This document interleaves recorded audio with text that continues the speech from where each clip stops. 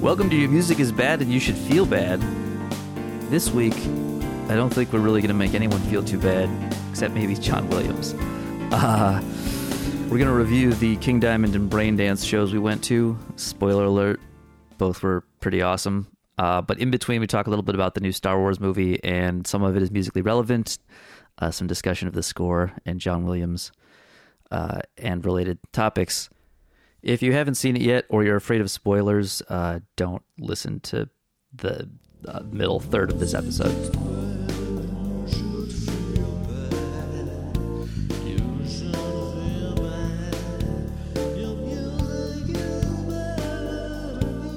So anyway, what are we gonna jump into? So let's try to go semi-chronological. Well, yeah. order. So we've got King Diamond. We've got a big gap because Thanksgiving happened, right, and then I went to Europe for a week, so we haven't been here in a while. So first, but yeah, I think King Diamond was the first show we went to. Let's do the overview. So we had King Diamond, Braindance, Lulu, and then your Europe. And then I stuff. went to a couple of shows in Europe. All right, cool. So, and true to our trend, I did not go to King Diamond. Yeah. Probably the show at all these I most wanted to go to. Well, maybe Lulu, but yeah, I most wanted to go to Braindance. Well, well, because I'd already seen Lulu. I'd already seen Braindance. We'll talk about that. Yeah. So King Diamond, which was him doing all of Abigail and the I think I heard their outfits on this tour were all done by Kim. Yeah, Kim did all their outfits. She at one point she said something like, "I'm having a really hard time finding good shots of them on stage wearing the outfits because too many dorks went as King Diamond for Halloween." So she's like, so the hashtag on Instagram is all cluttered with like fan photos. But yeah, no, she did those. They were pretty cool. Yeah, it was a good show. It was like it was actually, I want to say, better than I expected, because I think when I first looked up like live clips of King Diamond, I found he's there are moments and there's enough like backup. Like I noticed there was like a female backing singer next to like the stairway, but like she was almost like hidden next to it. Oh, I didn't even see her. She was either like doing harmony or like, back up on parts when he wasn't just going to be able to do like a super high thing for a long time or whatever. But he was still doing a ton of it himself at the same time. No, like, and he sounded really good. Yeah. And the last time I saw King Diamond was actually a Merciful Fate show in like 2000. In Seattle. That was the show that Worrell Dane snuck me into because I was underage. I was like 18 or 19 and it was 21 and up. My buddy Jeff goes, he was trying to be like, because we showed up because we were like, we'll just figure out a way to get in this show. And he was like, when they were like, yeah, we're not going to let you in, Jeff was like, well, can we just like go buy some merch? And so they're like, okay. So they let us in, and then I was like, I saw the band and I was like, oh, hey, Worrell, like, can we get a picture or whatever? He's like, okay, cool. And then he's like, all right, now's your chance. And I headed for the balcony, and I forget what happened. I forget like the exact sequence of events, but Jeff got kicked out. Like they caught him because we like split up, and they caught him and threw him out, and I hung out in the balcony. So like Jeff had to hang out in front of the venue talking to like some random homeless guy for like 3 hours. But I think Jeff was fine with it because he's weird and talks to strangers and it's like thinks it's cool. But it was just hilarious because it was like we went with all of our friends who drove. Neither of us had a car in Seattle at the time. So the thing was, regardless of how many of us got thrown out, like we were gonna have to wait. But I got to see the show. Jeff had to wait outside and talk to randos. But yeah, it was good. That was a good show. but it was on the Merciful Fate 9 tour, which that album is incredibly unremarkable. So I felt like this was a way better show. Yeah. The thing that was weird, though, to go to your point about that woman being hidden, right? Like I didn't see her. Yeah. And the note that I have about, so they had video screens. This was at Nokia Best Buy PlayStation Theater in Times Square. Yeah. We should back up. We should talk about getting into the venue. I forgot because we had to hang out. So where did we go eat? We went and ate somewhere. It's a Mexican place, but I forget which. Really? I thought it was. Somewhere in my neighborhood. Maybe not. I don't remember. Anyway, we went and ate beforehand, and then we went to the venue, and there's this insane line. So the entrance is on the south side of the building. So there's a line on the south side of the building that has your typical concert barricade. And then they're like, there's a gap because it's Times Square. There's a million people and they can't just like block off the sidewalk. So you walk to where you think is the end of the line. And they're like, no, this is the gap. The line continues over there. So you walk to the east side of the building and then you walk, along this line and you get to the end of the block and you try to get in line. They're like, no, this is the gap. The line continues over there. So then you walk to the north side of the building and you walk until you get to the end of the line. And then for some reason, like we were pretty close to the corner on the side we were on.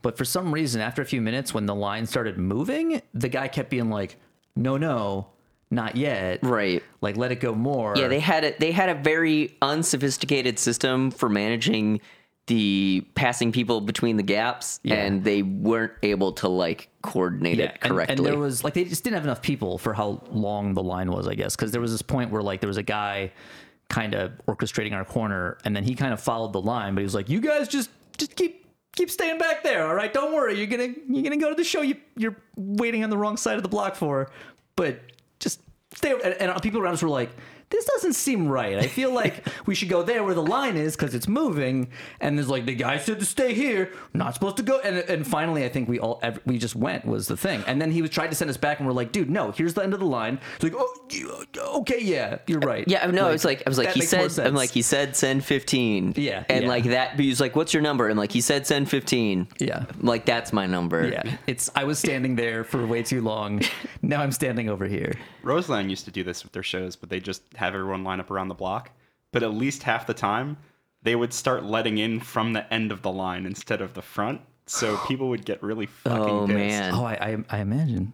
So, and then didn't we bumped into Christina as the line was moving? Right. So Christina, she was extra friendly because I think she was trying to like. No, that was the thing. Skip behind us. She walks up and like hugs us and is like, oh, all the cute guys are here. And I totally thought that was her. Like, so we're going to hang out in line with you now. But she made she like just kept walking. Yeah. I was like, I was going to let you cut. Like, that's cool. I mean, you didn't even have to like, flatter me and give me a hug. Like, it's cool. I would have let you cut. But then she just kept walking. And I was like, okay, cool. See you later.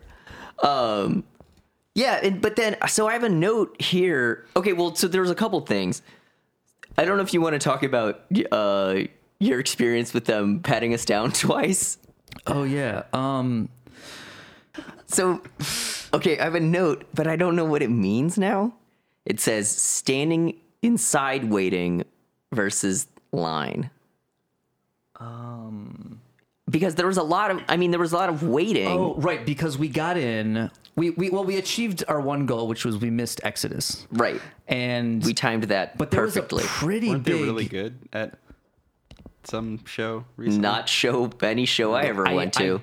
I've heard enough Exodus to know that I don't care how good they are. Yeah. The best Exodus show is not something. No, I'm just trying to think if I've ever been to a thrash show that was good. Yeah. No, because literally. What about MDF? Weren't they? Who? Exodus. I'm sure I skipped their set. Oh.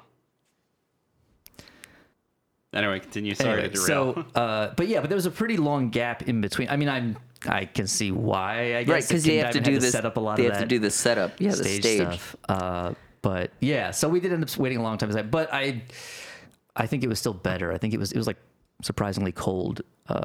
Yeah, night. you were like freezing outside. You were like you were like, I'm gonna get sick standing out here. Yeah, it was. But I mean, like, I was doing okay. It was colder than I wanted to be, but I didn't think I was gonna die. But yeah, so we get inside, and then we're standing there during the changeover. My weird thing was the guy. So we stand there. It's packed when we get in there. Okay, so this sort of almost gets to the point where I wanted to mention what you're talking about. Was the point where we were standing, because it was so packed, I'm like, well, let's just stand right in front of the soundboard, because that's usually where the sound is the best, because that's the person controlling the sound where they're hearing it from.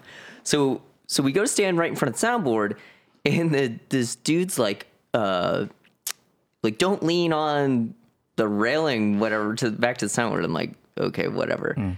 That seemed arbitrary and weird. But then the other thing is, it's right where the floor slopes up from the stage. Like, there's a grade, and then it gets flat there. So you couldn't really see that well. Because I'm not that tall. And so they have 2 video screens. And so I watched a lot of the show from the video screens. And the thing was, I never saw this woman, this backup singer, on the video screens. And then I actually had a note about the camera work, because I go, the video will show anything except whoever is soloing. Yes. And it was like, serious. It was, they would like cut away, or it'd be like there'd be like a guitar solo, and they'd show like either the other guitar player or like the bass player. Or like King Diamond's doing some like, theatrical thing, and they're like showing the dude playing the riff, and you're what's going on? It would be like they would be on the guitar player, and then you'd be like, here comes the solo, and they'd be like, quick, cut away. And they would, and I'd be like, son of a bitch, I haven't seen any guitar solos. Normally at that venue, in that area, like normally if it's a little less packed, usually surprisingly, that like railing there where it looks over like the lower floor is usually like not so dense that you can't get pretty close up and like see without having to be right on the rail and without having to like be completely like this show. You'd have been sweating your ass off in between a bunch of people, and I didn't want to do that. This show was sold out, right? And so I was like, I was like happy to see less but hear more, and also not be just like super uncomfortable. The sound was great, right? And the other thing I wanted to do was there was a cable track. So if people don't know what I'm talking about, at a show, when you run cables somewhere where people walk, you can have it's like a cable track or a cable bridge, and it's just like plastic that covers over the thing, and it's raised up a couple inches. I wanted to stand on the cable track, but because then I would have been like 2 to 4 inches taller and probably could have seen over some people. But the security guy who told us not to lean on the thing was standing on the cable track. And what was funny was during the whole show, people would come by, and he would try to tell them like, hey, look out, don't trip over the cable track. But what ends up happening is when there's a metal band playing and someone yells at you, you either don't hear them at all, or you hear that someone's trying to talk to you, but you don't hear what they're saying. So a bunch of people would, like, they're walking, and so they're looking where they're walking, and then he'd be like, hey, don't trip on that thing. And they would stop looking where they were walking, and they would look at him and then proceed to trip on the thing. So it was kind of like, what are you doing? Like that, and that was literally, this is what he did the whole time. He did 2 things. He told people like us to not lean on the thing, and then don't trip on the, and neither of these was things that needed to be done. I think I saw that happen at least once. I saw it happen. Well, I was next to him. He was on my left, and then I was there, and then you were on my right. Yeah. So that was my whole show. You were just watching him trip people, basically. Right, because I was like, when I got tired of not seeing solos on the screen, I would watch this guy and people tripping on stuff. He's really just there for insurance purposes, Yeah, it was just weird. I don't. Like, I would hate to have that job because Well, if I you had don't that- really need to be there. Right, and if I had that job, I would know that I didn't really need to be there, and I would do nothing. Yeah. But this guy felt like he needed to involve himself somehow. Don't trip over this thing. David, how come they keep tripping? Hey, you there! Stop paying attention to that thing you need to pay attention to. Yeah, and then I have another note. It's filming the stage with no view. I feel like they had it was a lot of the shots were at a really weird angle. They were like Oh, yeah. Well, yeah. way over. And then I have another one that says filming the TV. I don't even know. It's been too long. I should have taken better notes because this was like a month ago. Yeah. But I'm sure whatever it was hilarious. The thing that was super cool was that backdrop.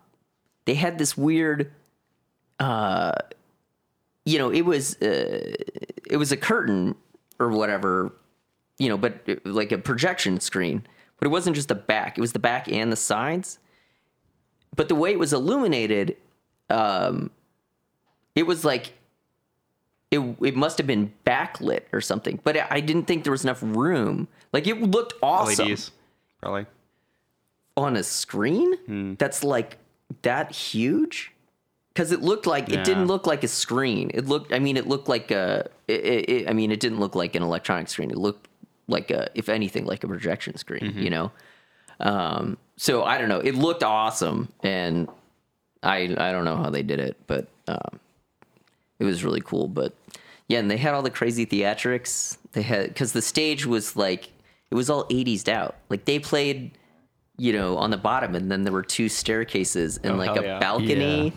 And then they did the crazy stuff where like they burned stuff on the deal and they had the smoke and all the theatrics and he was carrying around like the lantern and all the junk. Like it was super cool and they sounded really good. Yeah. And then they played a couple of Merciful Fate tunes. Oh, that's right. So part of it was a couple that other things. Part of what I was really happy about is the set list was like the perfect set list of every King Diamond related song that I could possibly want to hear for like to feel like I had seen enough to never like go out of my way again was played. And that for me, just from random, just based on like not because I even necessarily like all these songs, they're just ones that I'm particularly familiar with. I saw that. So they did Melissa, which I just thought was funny. Yeah, I actually don't like that album. Yeah, I just think the song is, I don't know, it was the first I heard of Merciful Fate, and just, I don't know, the whole, and just keeps seeing like she was a witch, and he just keeps repeating it, and it's like, we get it, she was a witch. Like, all right, anyway. So, repeat stuff. Did Welcome Home, which is the best way to open a King Diamond show, which is the song about grandma, where he sings grandma a lot. If you don't know what we're talking about, you should immediately go to YouTube and just type in King Diamond Welcome Home, because I don't know how you haven't heard this song. It's either awesome or hilarious or both. And then Usually both. Yeah, usually both. And then Sleepless Nights, which is another one I like, especially just because the lyrics are, I can't sleep at night, that's what the day is for anyway. And I just like that, and then I also happen to think it's a decent song. It was like their take on Kiss. Yeah. Well, plus it's like a King Diamond power ballad. I saw Kiss graffiti in Prague, by the way. Oh, God. I just want to mention that. Kiss graffiti. Oh, wow. But so, and then they did Eye of the Witch, which I don't particularly like, but I played it in Mirror Black, so whatever. And then I think that's all of them. Yeah, I mean, so my favorite song that they didn't play is The Oath, but I don't think they'll ever play that song live. Yeah. Like, I just don't think they'd be able to, but anyway. I could still say that 100% of my King Diamond listening experience was at Duff's, the old one. Yeah. Because the thing to do when you were blasted at that bar was stand out in the street and listen to King Diamond. And I don't remember any of it. I just know that it happened. We listened to a lot of King Diamond. Yeah, I mean, if Omar was there, that would definitely happen. So, yeah, I mean, I don't know. Well, that's pretty good, I think, for the King Diamond show. Yeah, that was most of what it was good. Happened. We didn't have too much to say. It was because it was good, and it was it was pretty much the best of what you could expect for what it is, and yeah, I'm very happy with it. And clearly everybody else there was too, because it was packed. And there were weird like audience members who wanted us to be more pumped. Oh, that's right. I forgot about that. Well, we know one of them, and we know he'll probably hear this. But whatever. That aside, right. But there was some dude. Because first of all, is it that dude? I'm not gonna say his name. Yeah.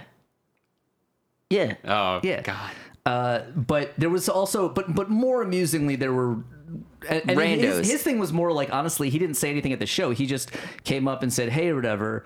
And then later on, when I at some point, I posted something on Facebook and he was like, oh, yeah, like you guys seem like you really enjoyed it. And I was like, what the fuck are you talking about?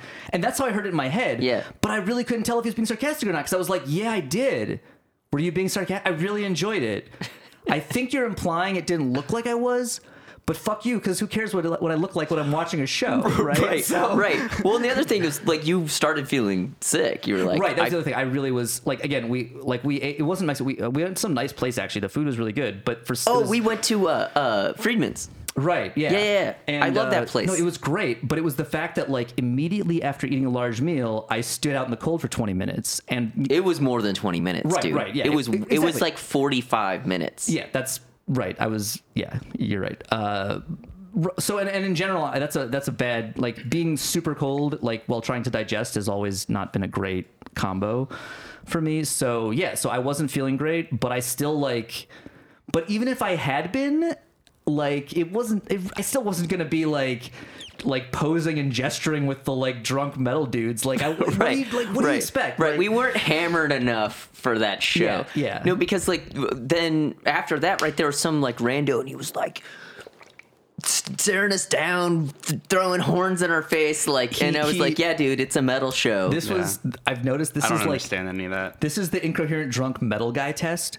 He'll come up to you and like, yeah, first he kind of just looked at me like, give it like this won't show up on the podcast, but you know, he was giving me this look, which was kind of like, that's how audio works, Matt. Like, what's like, I see you watching the show, but it kind of looks like you're not that into it. And so the test is he just like shows you the horns and kind of looks at you like, right, metal, right, and then you're part of the cult, right? All you have to do is just nod and go like, and give him the horns back, be like, yeah, like just nod like, yeah, right, metal, and then he'll fuck off. Really, what I want to say is flip him a couple different fingers and be like, again, fuck off and let me watch the show that you are now making it harder for me to enjoy, because I do enjoy the King Diamond. But I'm not drunk like you are. So like, even when I'm really excited to see a show, in fact, especially when I'm excited to see a show, if it's like Meshuggah, yeah, just stay the fuck out of my face, and I want to see this killer band, and not deal with scene bullshit. Yeah, but it's not metal shows, man. It's I think that you need to go to more power metal shows where everyone expects you to partake in the sing along. Oh my god. Oh man. Or like a folk metal show about, you know, pirates that drink beer. Yeah. Yeah. I was trying to think of so like in general, I've very rarely been a visibly enthusiastic person at concerts. And if I'm going to, it's like a very specific case where like it's the right kind of concert. Well, it's just a certain. It's just, I mean, that's kind of the way we are. It's like you were talking about. Right. You're like, I'll go see Star Wars, but like in a couple weeks on a Tuesday matinee, because I don't need any like cheering. Yeah.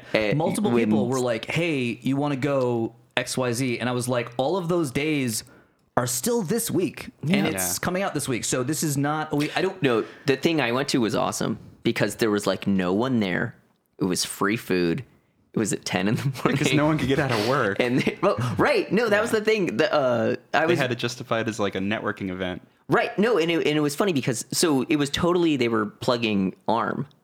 And why? The ARM, I don't know, because ARM's trying to get in server space. So the ARM dude got up there and talked, but he didn't know how to use a microphone. And then the Red Hat guy was like, yeah, Red Hat sent me over here so we could write this off as a business expense. But So it's a way a bunch of neckbeards got to get out of work and go see Star Wars. Yeah, That's pretty awesome. Right. And he was like, but I don't really have anything to say. I just brought my kid because he wants to see Star Wars. So here's the movie. I should have worked from home that day and gone. No, dude, it was great. Damn. because the theater was mostly empty, so I got to sit in the seat I wanted to sit in. There was free food. I didn't pay, and there was no cheering. Nice. And then, you know, I got to spoil however much of the movie I wanted to, depending on how much I dislike whomever I was talking to. So I do have a note about the music though on that. So I sat through the whole credits because I was like, well, it's noon. Like I'm not doing anything today. I don't need to be anywhere. So might as well sit through these credits and maybe there's like some thing at the end. There wasn't, by the way, so you don't have to sit through the credits. Good to know. But so I was sitting there just being like, well, you know, I'll listen to the music, whatever. And then just randomly I looked up and the credit that it was on was the music production credits. And it was like guest conductor Gustavo Dudamel. And I was like, this is frustrating for so many reasons. But I was like, but he is the conductor in LA, so I guess it makes sense. But I was like, whatever. That's some serious music nerd shit. Do you want to explain that to those? He sucks. That's my explanation. The thing about Dudamel is he got his gig. So first of all, in South America, he did some really good work. Like he did a lot of community stuff and youth orchestra stuff that really raised the level of exposure for, you know, the orchestra and concert music in his community. But he's not a good conductor. And most articles that I would see about him that were positive in the U.S. press, because he then went and became the conductor for the LA Phil, were about his hair. Because he had this big kind of like curly fro thing going on, and you know, it's good marketing. Yeah, when you're one of those conductors, like every conductor has their style, right? My favorite is as far as like we're not talking about musicality, we're talking about conducting style. Right. Is Rodovensky, because he conducts with this gigantic baton, like comically large baton that he knows is comically large, and he will do stuff like a sword thrust and stuff. And I saw him conduct Hungarian dances one time. And it's like he gets to like the third dance or whatever, and it's like really like schmaltzy and typical romantic music. And he turned around and looked at the audience like, yeah, and like everyone started laughing. It was so great. Like he does not take himself too seriously. But Dudamel sucks. So he's bouncing around and his hair's bouncing around, and like I saw him conduct at the New York Phil. I try to not go because first of all, they, you know, play museum pieces, and that hall sucks. Okay. It just doesn't, it's not the worst hall, but it's not good. Like you're not like, oh, I'm really glad I came and I'm hearing this in the hall. Mm. And I think I went because, they played the Nussen Violin Concerto. I can't remember if this was years ago, but he couldn't balance the orchestra. Like your job as the conductor is to keep everyone together and to keep everyone at the right volume level. So the blend is correct. And he like couldn't do it. And I was just like, how do you have this job? Like I went to grad school with people who are better than you. Actually, this dude I went to grad school with he's the conductor of the Hong Kong Philharmonic. Like he's legitimately awesome in doing stuff. So good for him. But like, yeah, Dudamel sucks. So then I went and looked this up. So I should just say this episode's about Star Wars. Yeah, and then people will download it yeah. and they'll be like, what is all this other shit? I'm like, it's in there. You're Wait like, for it. It's in there. The farce awakens. The fury awakens. Can we work Ingve into this somehow? The most entertaining part of Star Wars. Yeah. The end. I told you guys, the worst shot in the film is the second to last shot. Like it's bad. Right. It's like, because that's part of the thing. The first three are so crappy with the CGI and everything. Like the film it looks pretty good. It's shot well, and so you immediately feel better and like more optimistic about it. So you immediately, like, you're watching it and you're like, oh, I feel better about my hopes for this movie are raised, because immediately it looks a lot better. Yeah. I'm going to take this more seriously. Could you imagine if we caught someone getting murdered on this podcast? On the podcast? So then we could have our own cereal? Yeah. Oh. I think they're just playing soccer. Yeah. Or just being drunk and yelling. It's Saturday totally night. Normal thing. Yeah. This is what cool kids do. They podcast on Saturday night. Oh, yeah. But for me, I still, like, I woke up at 11:30 last night, so I've been awake, like, forever. I'm lucky to be awake. I should not be going out anyway. My sleep schedule's all screwed up from Europe. So, but anyway, so the movie looks better, and they do a great job. And then right at the end, you're just like, oh, you had to go and do that. The shot is terrible. It's, like, laughably terrible. And it's supposed to be this, like, super cathartic moment that leads into the next movie, and you're all like, yeah, and I'm just like, man, that was a bad shot. And I don't even know anything about film, but it's like when we watch the Braindance video, and I'm like, I don't know anything about film, but I know you're not supposed to have the column that bad. The set. It was worse. It was worse than. It's a bad shot. It's a really, really bad shot. It's the second to last shot in the film. Yeah, so then I went and I looked this thing up, the Dudamel thing. I looked it up, and yeah, apparently John Williams is aware of how terrible he actually is, and he called Dudamel to conduct the opening and closing sequences, and it's just like... Is he more or less terrible than John Williams? Oh, he's less terrible, because I mean, like, it's his job, so he's at least like does it all the time, whereas John Williams is just like phoning it in. Like that's the other thing. A lot of these guys. So I can't speak about John Williams' process because I don't know, because I don't care. But like, I have a theory about it, but it might be appropriate for the podcast. Well, but you go ahead. But I know, like, for the dudes, that should be an episode. Sorry, like Danny Elfman, like the guys who worked on the Simpsons and stuff. Like, they write short score, and then they give it to an actual musician who writes the full score. There was a interview that I read. Was it Danny Elfman or Alf Clausen? It was one of those guys, and it was for a mainstream publication, like the New York Times or something like that. So where the intended audience wasn't musicians, you weren't expected to know things, and they had like marked a bunch of stuff on the score, and they were like, "Can you tell us just a little bit about these things?" And one of the things they marked was the harp pedalings, and he didn't know what they were. And I was just like, wait, was this a score that this was the final score? This was his score, right? No, that's what I'm saying. He only wrote the short score, right? So it was the final. It wasn't the score that he actually wrote. Right. It was the actual piece, score. Right? It was the performed score, the concert score. And he was like, I don't know what that shit is. Yeah, and he's like, I don't know. It's something for the harp player. Yeah. And it's like, well, right, because it's on the staff that on the left says harp. Yeah. Yeah. So yes, it is clearly something for the harp player. Well, that's the funny thing. Like, that's the same kind of issue with like people looking at orchestral music or use of an orchestra in rock music, because they always seem to leave out the fact that somebody else got paid to do it. Like, this band was just I actually did that one time. I got a rock band had me like score and accompaniment for their thing. Yeah. And that's probably the way a lot of people get work with music degrees. But I just want to know who's doing all those black metal orchestral parts. the Oslo Philharmonics getting all that work. Yeah.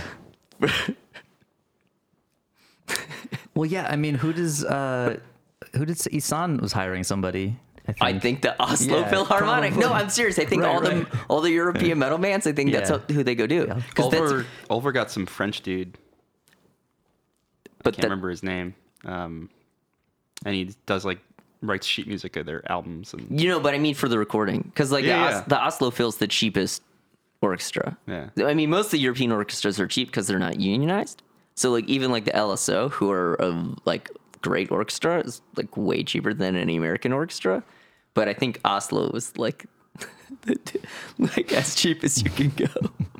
I don't know. So that my information may be out of date. Like this is from like 15 years ago.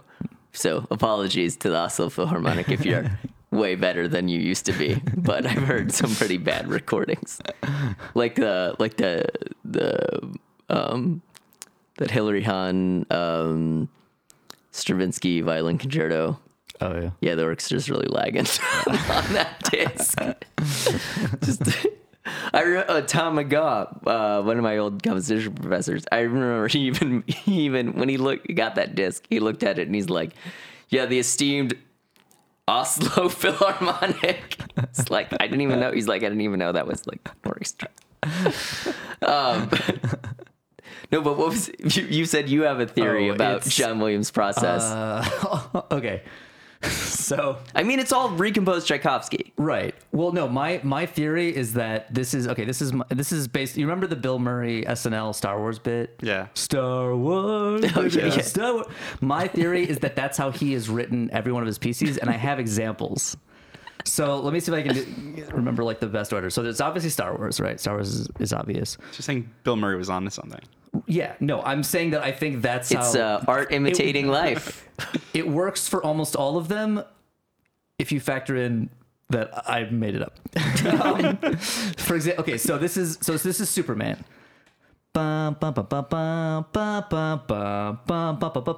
Superman, right? Super obvious. That's like easily the big Yeah. and every time they play that, it's when it's like dun da da fucking Superman. Indiana Jones is Indiana Jones, Indiana Jones. Makes perfect sense. Well, you know where he got the blueprint from, right? Where? Batman. Probably. And then wait, I have more. This theory's genius, by the way. Right. Well, again, and so far it works. Yeah. No, I'm very. I like music with lyrics, and I'm lyric oriented, and so like the rhythm of the text is important to me, and so I think that's why I got mildly obsessed with this. Which one didn't I do? I don't think I worked out Jurassic Park, but it's in there. I just don't remember the melody to Jurassic Park. But E.T. is one of my favorites. It's E.T. the extraterrestrial. Which That's a although stretch. it's a stretch, but it's the right number of syllables. So anyway, Yeah, I think the Jurassic Park This theme is- actually doesn't fit that Yeah, when I think about it. here's the thing. I didn't think it did, but the last time I heard it, I think I found a way to make Yeah, it. right. This is some Bible code shit here, Right. where Honestly. you're like pick and choose until it Right. until it fits I can make it work. my narrative. Several of them make sense, and then I'm just like, all right, well, I feel like he just recycles a bunch of old work and Right, it's all sells it. recomposed Tchaikovsky Yeah. or Chopin. and they even like, yeah, they know it. Like it's in all like the articles about him. They're like, oh, here's some of the classical pieces he references, and by which I mean he copied for all these rips sections. off. Yeah. No, because that was the thing. A lot of people don't know is that so like all Romantic era stuff was never under copyright because copyright law didn't exist. Then in the 20th century, Russia did not have a copyright law until 1972. So like Shostakovich, you can just use like there's tons of stuff. So most like tons and tons of film music is Tchaikovsky, Chopin, Korngold, late Vaughan Williams, and there's one other one I'm forgetting. But that's there. I mean, just go listen to any like late Vaughan Williams symphony. It's like every sci-fi movie you've seen. Yeah. And Korngold violin concerto, like it's everywhere. Tchaikovsky violin. Like if we just want to talk about Star Wars, right? Chopin Second Piano Sonata. Tchaikovsky violin concerto. Like Holst. The planets, like it's just totally. it's, everybody rips off. right. Like, It's just oh my god. it's just. I mean, you just listen to these pieces and it's like Speaking of pretty symphony obvious. acts, Yeah. Right. Yeah. Yeah, and it's about the same level of recomposition. Yeah. So anyway, Yeah. to Star Wars. Star Wars. Talking about Star Wars. Okay, since we're on Star Wars, I gotta use you guys already heard this line, but the world needs to know. My one sentence review of the new Star Wars film is, it's like a new Megadeth album. It's all stuff you've seen before, but with some new people and some better production. It's like on, a perfect correlation as far as I'm concerned. I feel like being a Star Wars fan is like watching the A Christmas Story marathon on TNT every year. Like it's the same thing over and over and over again. Yeah, but you know it's you do it 'cause it's literally familiar. the same movie. Yeah. This is like being sold to you as a new movie, even though it's kind of not. Yeah. I mean, I'm not surprised. I mean, I the first new Star Trek was the only thing that didn't make it like that completely is the fact that it acknowledged that it was like an alternate timeline. Mm-hmm. Is that it literally like made part of the story. The fact that this is a completely new timeline because the events of the story rewrite the entire history of Star Trek, which is an idea that carried into the second movie to such a degree that like nobody liked it. Yeah. By the way, Star Wars fans, hate mail at yourmusicisbad.com. But and I'm glad you brought this up though, because that Star Trek reboot, J.J. Abrams. Yeah. This is J.J. Abrams. Right. I feel like his thing now is blowing up planets. like he's like, I gotta blow up some planets, or else I'm not working on this movie. They'll be like, JJ, we want you to do the new Superman. Is there a planet I can blow up? There sure is. Got it. Yeah, sign me up. Where do I sign? Like that's like his new prerequisite, because there's I hope that's not too big of a spoiler. Yeah, I don't know. That in case you didn't hear about how there's like a Death Star in the new By the time Wars. By the time I edit this and release it, it'll be fine. No one will care. Or at least I won't care. I'll be like, I don't care. You already don't care. J.J. Abrams. Yeah. So, Braindance? See it for free.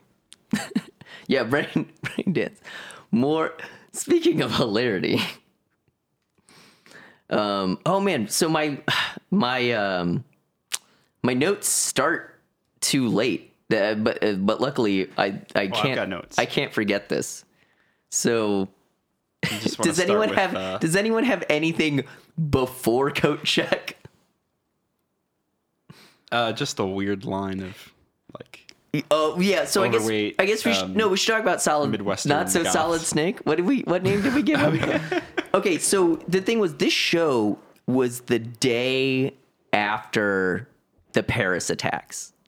Okay. Oh, was it? Yeah. I didn't even realize. Right. Friday was the Paris attacks. Okay. And then Saturday was the Braindance show. And the reason this is relevant is because this is a goth show, right? Where everyone shows up in like their weird whatever. Like there was this dude there. 6'4" ninja, basically. Well, right. Oh no, but Well, no. Well, I was going to lead into that. I was going to say, to give another example, like to set the scene, was the guy who's the dude in Hot Tub Time Machine, the black guy. Craig Robinson. This guy looked like he could be like his cousin or little brother or something. So that dude in a white straitjacket. Oh yeah, Just because it's a goth show. Yeah. But it was so weird. I was like, dude, it's Hot Tub Time Machine guy. So we're in line with this guy. Yeah, he was like 6'4", and he was head to toe in like black tactical gear. Yeah. And Matt goes, you're like, you know what happened yesterday, right? Like that might not be the best thing to wear out in public I right didn't even now. think about it. That's weird. No, so this dude was super weird. And then I feel like I hope I wrote this down. Unix stuff, and that's when he perked up. Yeah, he was really interested in our conversation about Unix. But so we named him. Oh, that's right. But I was like, who is this guy? SEAL Team 0.6. And then one of you goes, not so solid snake. I said not so okay, solid snake. yeah, that was great. But so okay, so the thing was, we get there, and again, like everyone, it's a goth show. Everyone wears like a crazy costume, whatever. And we try to walk into the show, and there's some dude, like bouncer dude, wearing a sport coat that, like he never wears a sport coat. Like the venue's like, wear a sport coat. And he's all like, mandatory coat check. And I'm like, what do you mean? Like, I'm like, I'm wearing this because like temperatures. Yeah. It's like, we were barely wearing coats. Yeah. It wasn't Right, like I was wearing a light jacket. Yeah. And he's like, mandatory coat check. And I'm like, God, this dude's like twice my size. So we go down. So first of all, the show is $10.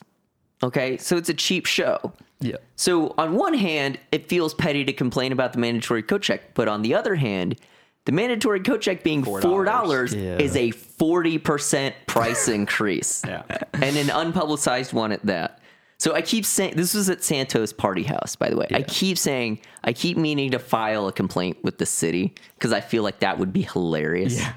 but it's serious. Like if there's a mandatory coat check, I purchased my ticket online, at which point I was told that it was $10. Yeah. Like they should have to disclose all the fee, like, because you have to disclose like the service charge. There's a mandatory coat check. So it's like that was I want to get the city on them, but I haven't done that yet. So anyway, like were you wearing like a suit jacket kind of jacket, right? No, I was wearing my Theory slimming like See, black. I was wearing my leather jacket, but it's like a light fashion leather jacket.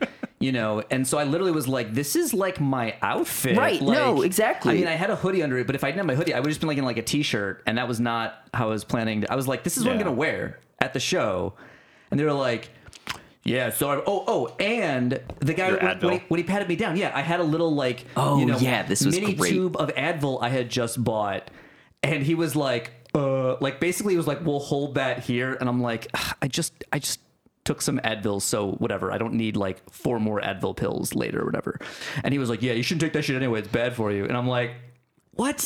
Because you're a qualified physician, right? Dude who works the door at Santos Party House. Yeah, at midnight on a Saturday. Yeah. And then, if I'm checking this jacket anyway, why don't I just check them in the jacket and you check me after I check my jacket? Yeah.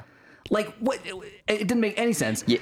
And then we get inside, and it turns out it's a mandatory coat check unless you're goth enough. Right. Yeah. There was dude with like full black leather coat. Well, and I couldn't tell. Like, I feel like Not So Solid Snake like actually did check something, but he still was wearing more than we were. Yeah, he was wearing a lot of gear. I don't understand the thing. And a ski mask. Were we not clear that he was wearing a fucking mask and like it was like, dude.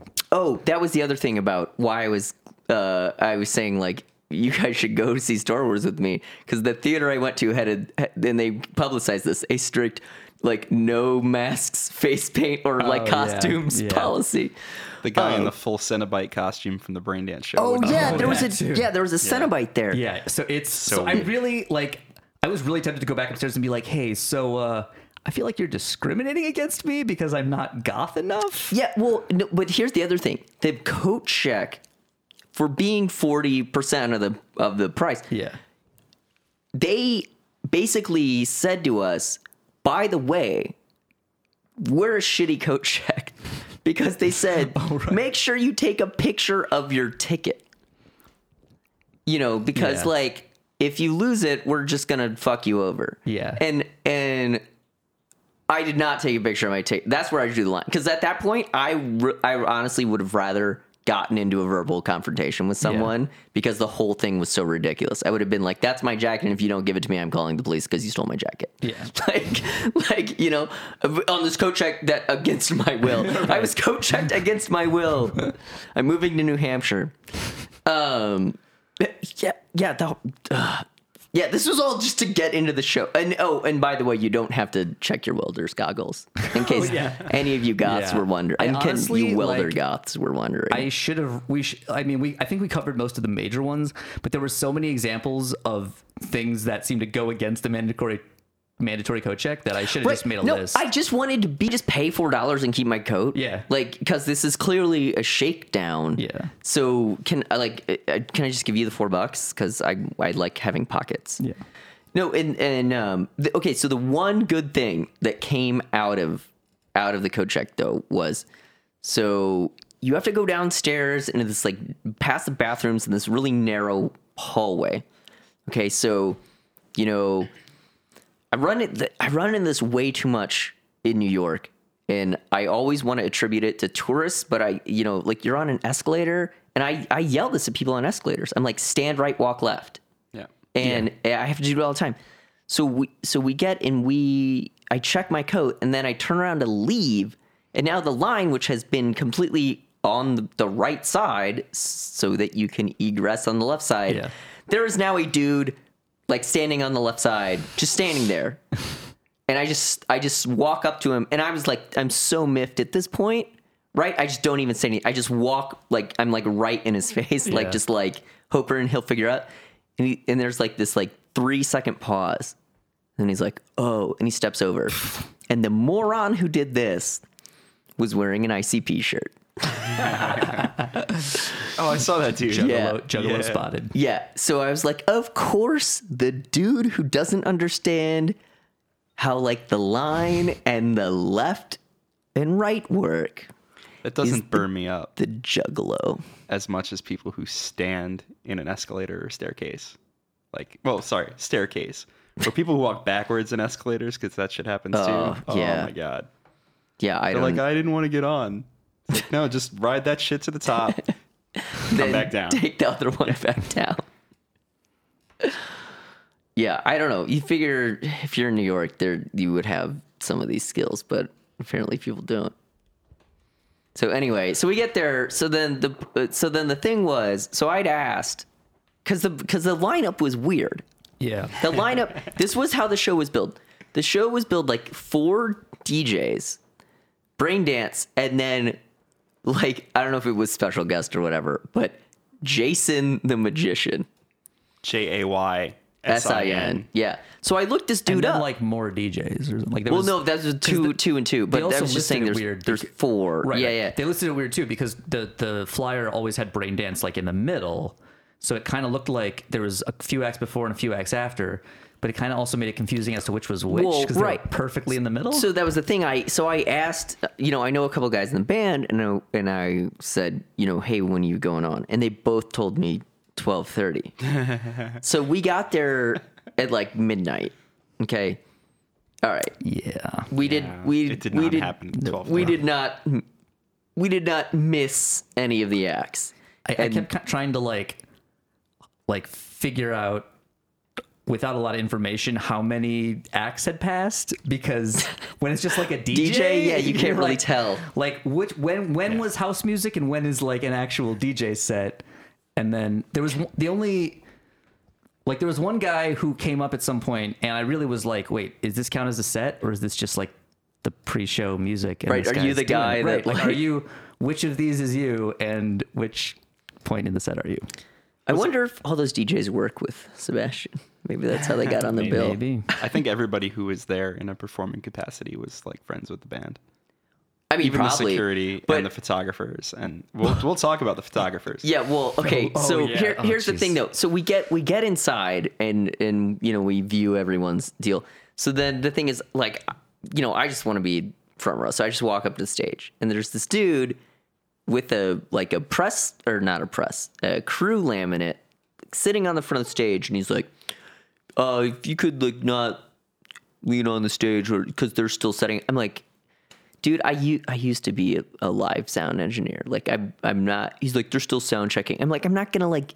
I'm standing. What am I gonna do? Like unplug stuff? Like I don't. So that was weird. So then we stood 3 feet from the stage instead of leaning on the stage.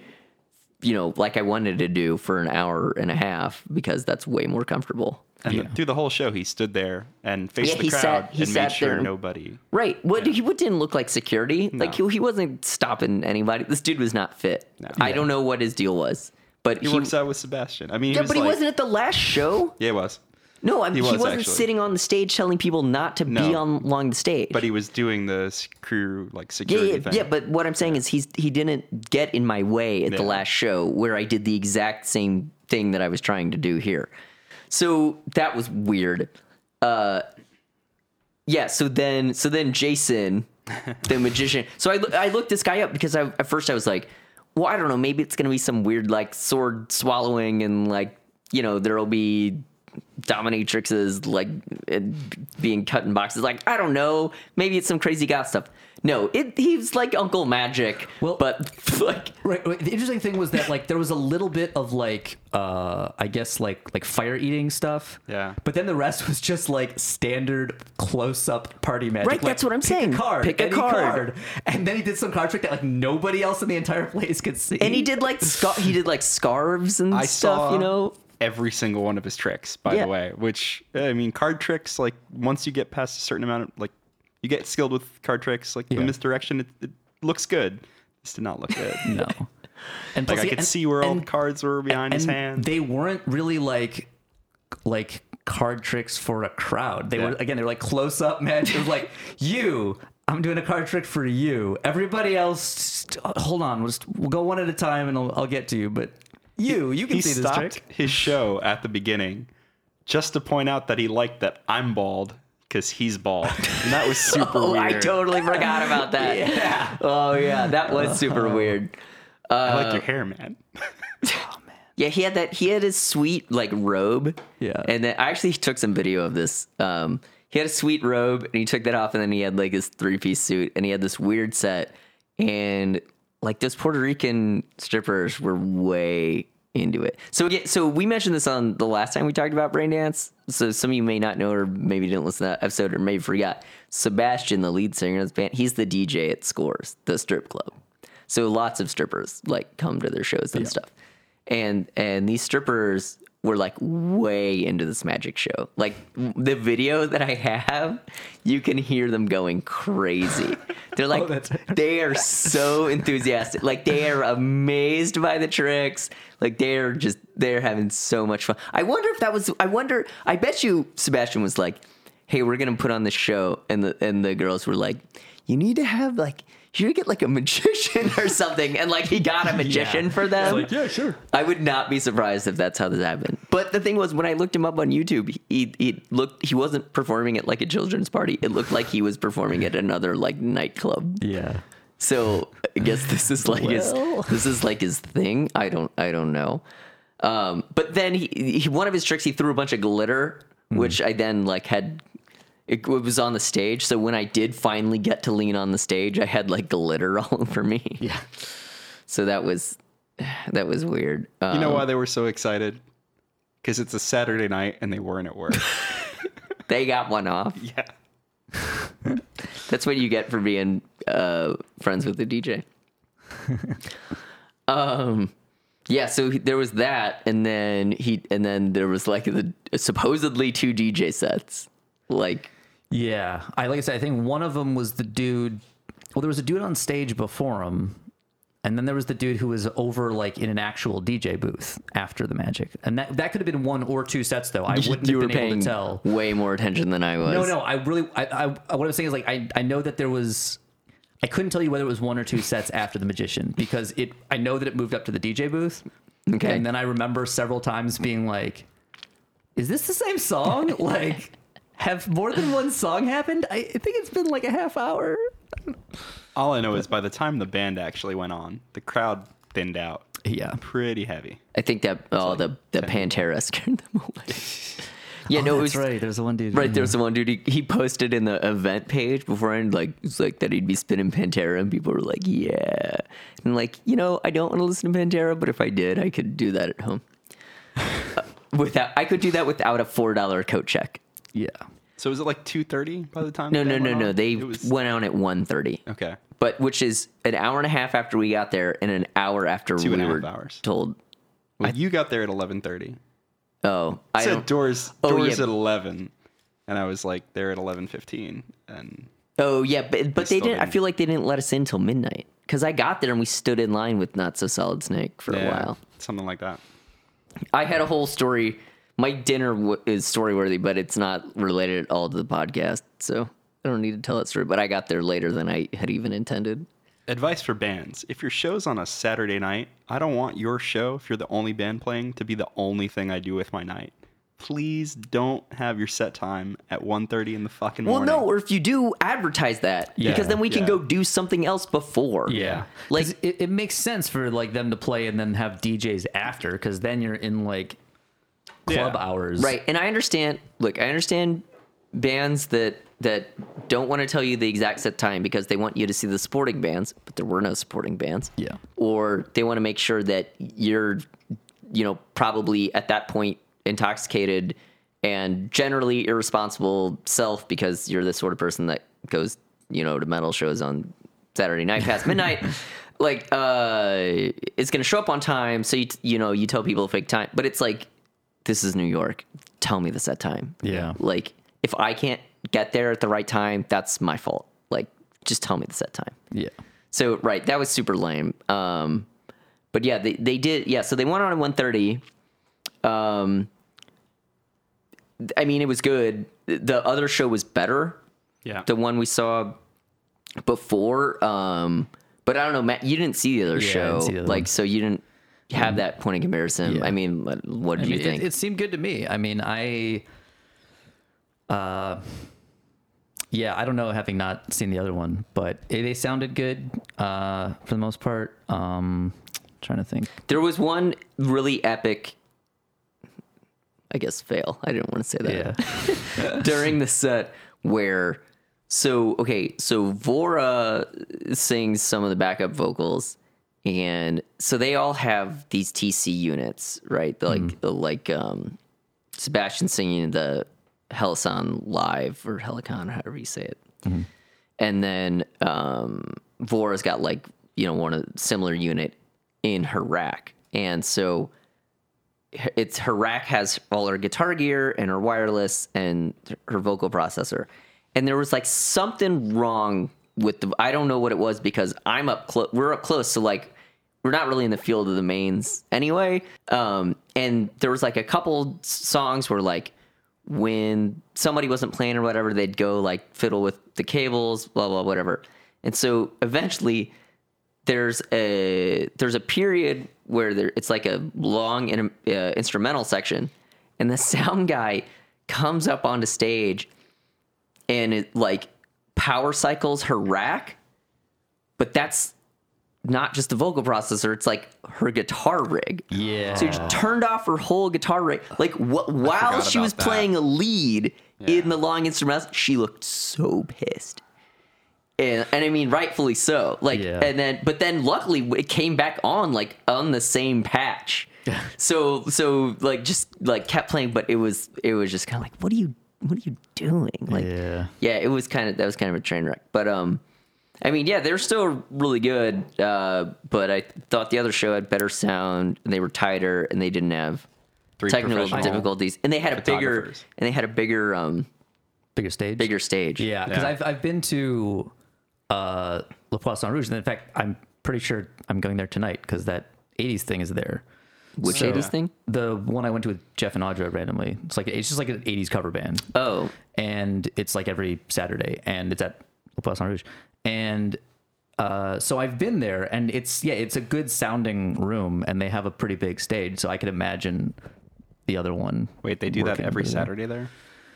At least currently. I don't know if it's a seasonal thing or whatever, but yeah, it's like a residency kind of deal. And now there's also a 90s show on Friday, but I looked up, we were trying to decide to go to the 90s or 80s one this time, and I looked up the 90s one, and I remember the 80s one when I first watched it online being all right, I mean, it is what it is, right? It's an 80s cover band, right? And so it kind of was it kind of feels like a poor man's Steel Panther, but without the metal emphasis, just the 80s. Yeah. And it's a cover band. But I mean, they were a good enough band. It was a good time, and we were drinking and whatever. So it was a fun time. But when I watched the preview for the 90s one, I was like, oh no, this is way worse. Because is it Dishwalla? It's the set list. It's because Dishwalla. Okay, first of all, it's the 90s. A lot of people were flat anyway. right? A lot of people just sang because it was kind of part of the thing. Right, Courtney Love. Right. So it's like the guys who joined the 90s band didn't have the pitch to join the 80s band. Because everyone was flat. Every vocal I heard was flat. Well, they could and nobody's in tune. Man. And nobody, and you don't have to be able to tune your guitar because it's the 90s. Yeah. So everything was out of tune and flat and just bad. Well, I mean, so they I could passed on that. I mean, you could do like Samantha Fox if you want to go 80s and out of tune, like. Yeah, but I mean, I don't think they're in any way actually connected to the other band. I'm sure they're. Although actually they might be because I think there's some promoter in common with them actually. So there might be some dude who's like, yo, so I noticed you guys do covers of 80s songs and you could be going places with that. I got this regular spot open and if you just want to play 80s songs every weekend. That's weird though, man. That's a club. Like that shouldn't be their every weekend booking. That's It must be working. It was pretty packed too. I mean, fucking 80s. And again, it was not the Yacht Rock review. This was the correct 80s. And a young enough as audience. Advertised. There was actually an 80s show I wanted to go to on Thursday. It was my friend's 80s band and Schism. Oh yeah. But like I fell asleep again because like my weird sleep. I fell asleep at like 8 o'clock on Thursday. Yeah. So. Yeah. Yeah. what else do we have on Braindance? Well, they had 3 professional photographers. I missed that. Oh, right, photographers. Drove me insane. Well, there was one in particular who kept like standing in front of one of us at any given time. And like, I get like you need your close-up shot, but he didn't seem to get that thing where it's like, he knew he was stepping in front of someone because he was aware of it and tried to kind of be like, sorry, whatever. But then once you take a few shots, get the fuck out of my face. Yeah, he was doing it every 5 seconds. Right, because at first I was like, okay, yeah, sure, take your shot. But then after a few minutes, I was like, I'm still here. I still want to keep watching the show. He also had one of those cup flashes, and he had the top off. Yes. And he kept turning it to the audience and taking pictures. And blinded me for like 5 fucking minutes. Not only did he not understand what that was for, but they're also just not that useful. Yeah. And like, especially in that environment. Yeah. They're, I did enough photography to learn that, well, like there's one or two things they can be sort of useful for, but 90% of the time it's a gimmick. And like there was a dude who actually did tests and it was like, yeah, it doesn't actually diffuse the light much at all. And basically it just means that you're shooting your flash at the ceiling but not in a way where like you actually effectively bounce it or something. You're just like, hey, I'm just going to flash at the ceiling a bunch and like get a little bit amount of light towards my subject, but mostly not. Yeah. Yeah, I have one other note, and I think I know what it means. It says, let me rearrange these waters. So that dude who was sitting on the stage, I feel like there was a point where he took Sebastian's water bottles and like... I think I remember that because I think I remember seeing him kind of like reach in front of you and be like... Right, but all he did was like... It was like 3-card Monty. Right. Like, it like didn't do he moved them around without anything going anywhere. He's practicing to, help out Jason the Magician. Afterwards, I thought you were going to say at the club. Well, you said they were sword swallowing, so... I did not. Thanks for listening. If you enjoyed this episode, please subscribe on iTunes or at yourmusicIsbad.com. Like us on Facebook. Follow me on Twitter at TheOneTrueMatt. And as always, send your hate mail and other inquiries to hatemail@yourmusicIsbad.com.